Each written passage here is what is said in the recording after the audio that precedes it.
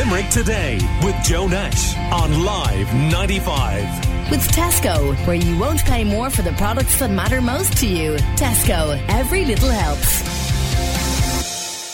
The famous College Players Theatre Company is presenting Brian Friel's Translations in the Lime Tree Theatre this week until Saturday, and the play is set in County Donegal in the 1800s and deals with a small community's attempt to translate Indigenous place names with English translations due to pressure placed on them by what's described as imperial powers. So to tell us more about it is a good friend of the Limerick Today show, Nigel Dugdale. Good morning to you, Nigel. Morning, Joe. And Translations Director Margaret Hawk. Morning, Joe. Now, there are lots of people listening who will know lots about translations, but for those who don't, tell me about it. All righty. Well, as you mentioned, the play is set in Ballybeg in a little hedge school in County Donegal in 1833. And that's the location of the play. And the action of the play centres around a group of British soldiers with the aid of Owen, the son of the hedge school master, who returns from Dublin, and their mission is to change the local Irish place names into an English translation. Now, this endeavour leads to a lot of tension within the local community, and this is how our story unravels. It happens over a period of 3 days, and within this period of time, we encounter loads of different emotions, from love to sadness, loss, and this is what makes the play so interesting, the breadth of emotions that is experienced throughout the course of the play. Well, when you consider, Nigel, that the Irish Language Act is still a point of political contention in Northern Ireland at the moment, one of the things that's blocking Stormont coming back, this is a really hot topic. It's interesting, yeah, and how that play was written. When was it? The late 70s into the early 80s, and yet you're now sort of, I mean, obviously the Irish Language Act in Northern Ireland about teaching of English, teaching of the Irish language, and Irish language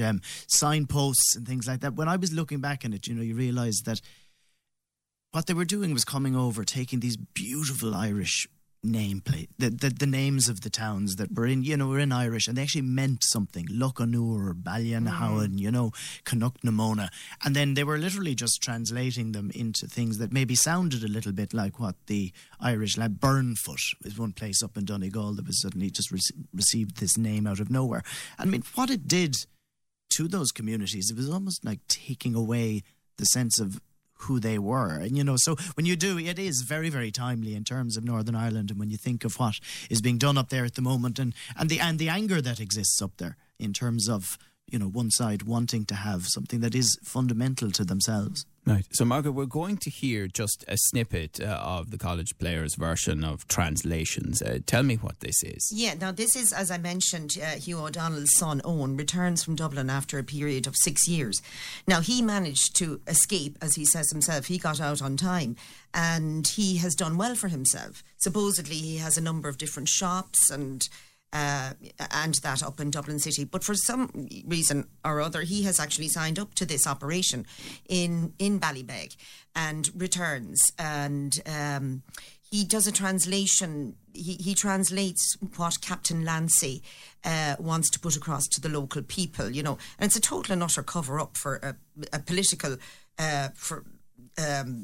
device in order to, strip the locals of their language and of their heritage, and for the British to gain a greater stronghold within not only Ballybeg, but indeed the whole of Ireland.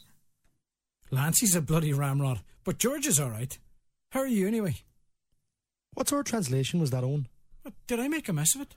You weren't saying what Lancy was saying. Uncertainty in meaning is incipient poetry. Who said that? There was nothing uncertain about what Lancy said. It's a bloody military operation, Owen. And what's Yolland's function? What's incorrect about the place names we have here? Nothing. They're just going to be standardised, is You all. mean changed into English? Where there's ambiguity, they'll be anglicised. And they call you Roland. They both call you Roland. Shh. Isn't it ridiculous? They seem to get it wrong from the very beginning. Or else they don't know how to pronounce Owen. I was afraid some of you would laugh. Aren't you going to tell them? Yes, soon. But they... Easy, man, easy. Owen, Roland, what the hell? It's only a name, isn't it? That's the same me, isn't it? Well, isn't it? Indeed it is.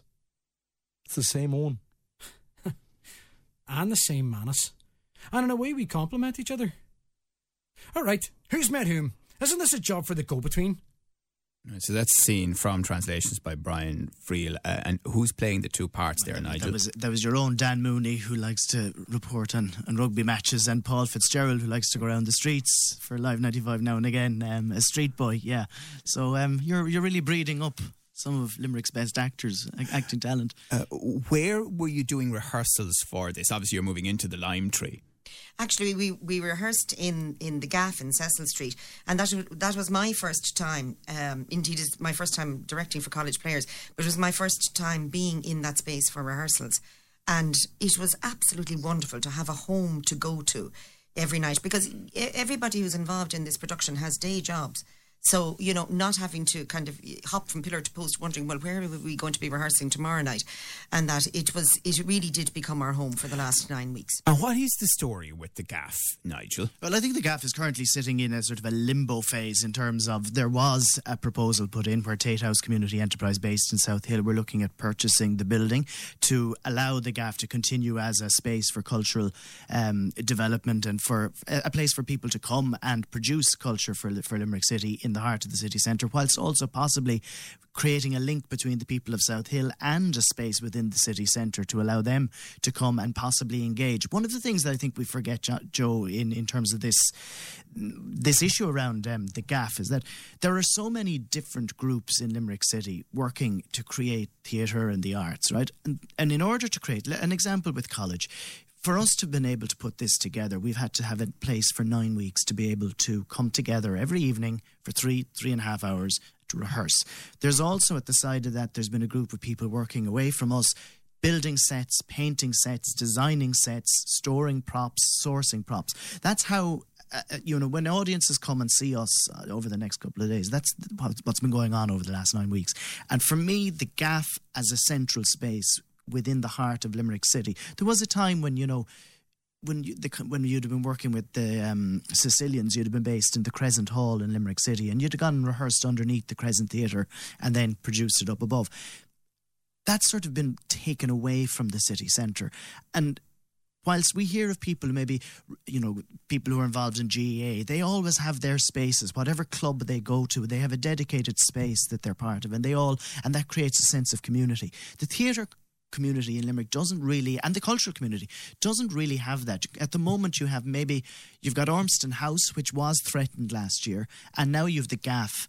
And there were a couple of politicians recently who made statements along the lines of, maybe the Gaff should be just sold off and made into a commercial building or turned into apartments. It's a protected structure, first of all, and anyone who goes down the lane and sees the building will know it's a bonkers to suggest anything like that. But the fact that they even suggest that culture maybe can be done elsewhere, they don't understand that there's probably, if you look at the programme of translation, there's probably been 60 or 70 people with various talents and skill sets involved in the production of this play. And then that's not even getting into the likes of torch players, granary players, Sicilian Musical Society, Limerick Panto Society, all amateur groups who need a space to come together to produce.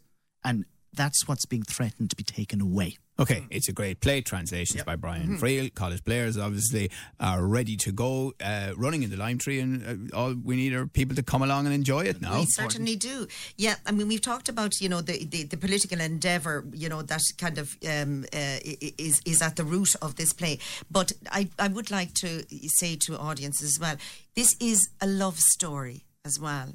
It's a love story, it's a tragedy, it's a comedy. It has a breadth of emotions running from start to finish. It's not a very long play, but by golly, do we travel a road during the course of its run.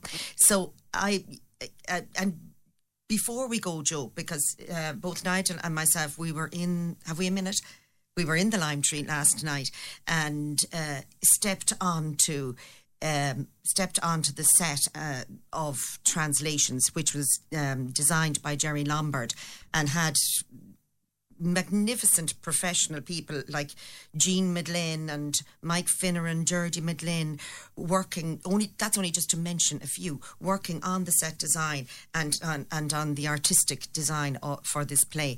And truly, I thought that I had stepped onto a set for Druid or the Abbey, because it is absolutely beautiful. So I would encourage people to please come along and see this College Players production, because once it's gone, like the ad says, it's well and truly gone. All right. Well, listen, well done to all involved, and to you two as well. Translations Director Margaret Hawk and Nigel Dugdale. Nigel, I forgot to, what are you doing in it? Sorry. I'm political. I played the part of Dolty, which is a nice character this year. He's the sort of he brings a bit of lightheartedness to the play, but then at the end you maybe realise that there's a little much more depth to him. But a nice character, so do come along. Tickets available from the Lime Tree Theatre box office. Best of luck with it. Thank you, Joe. Call Limerick today now on 46 19 95.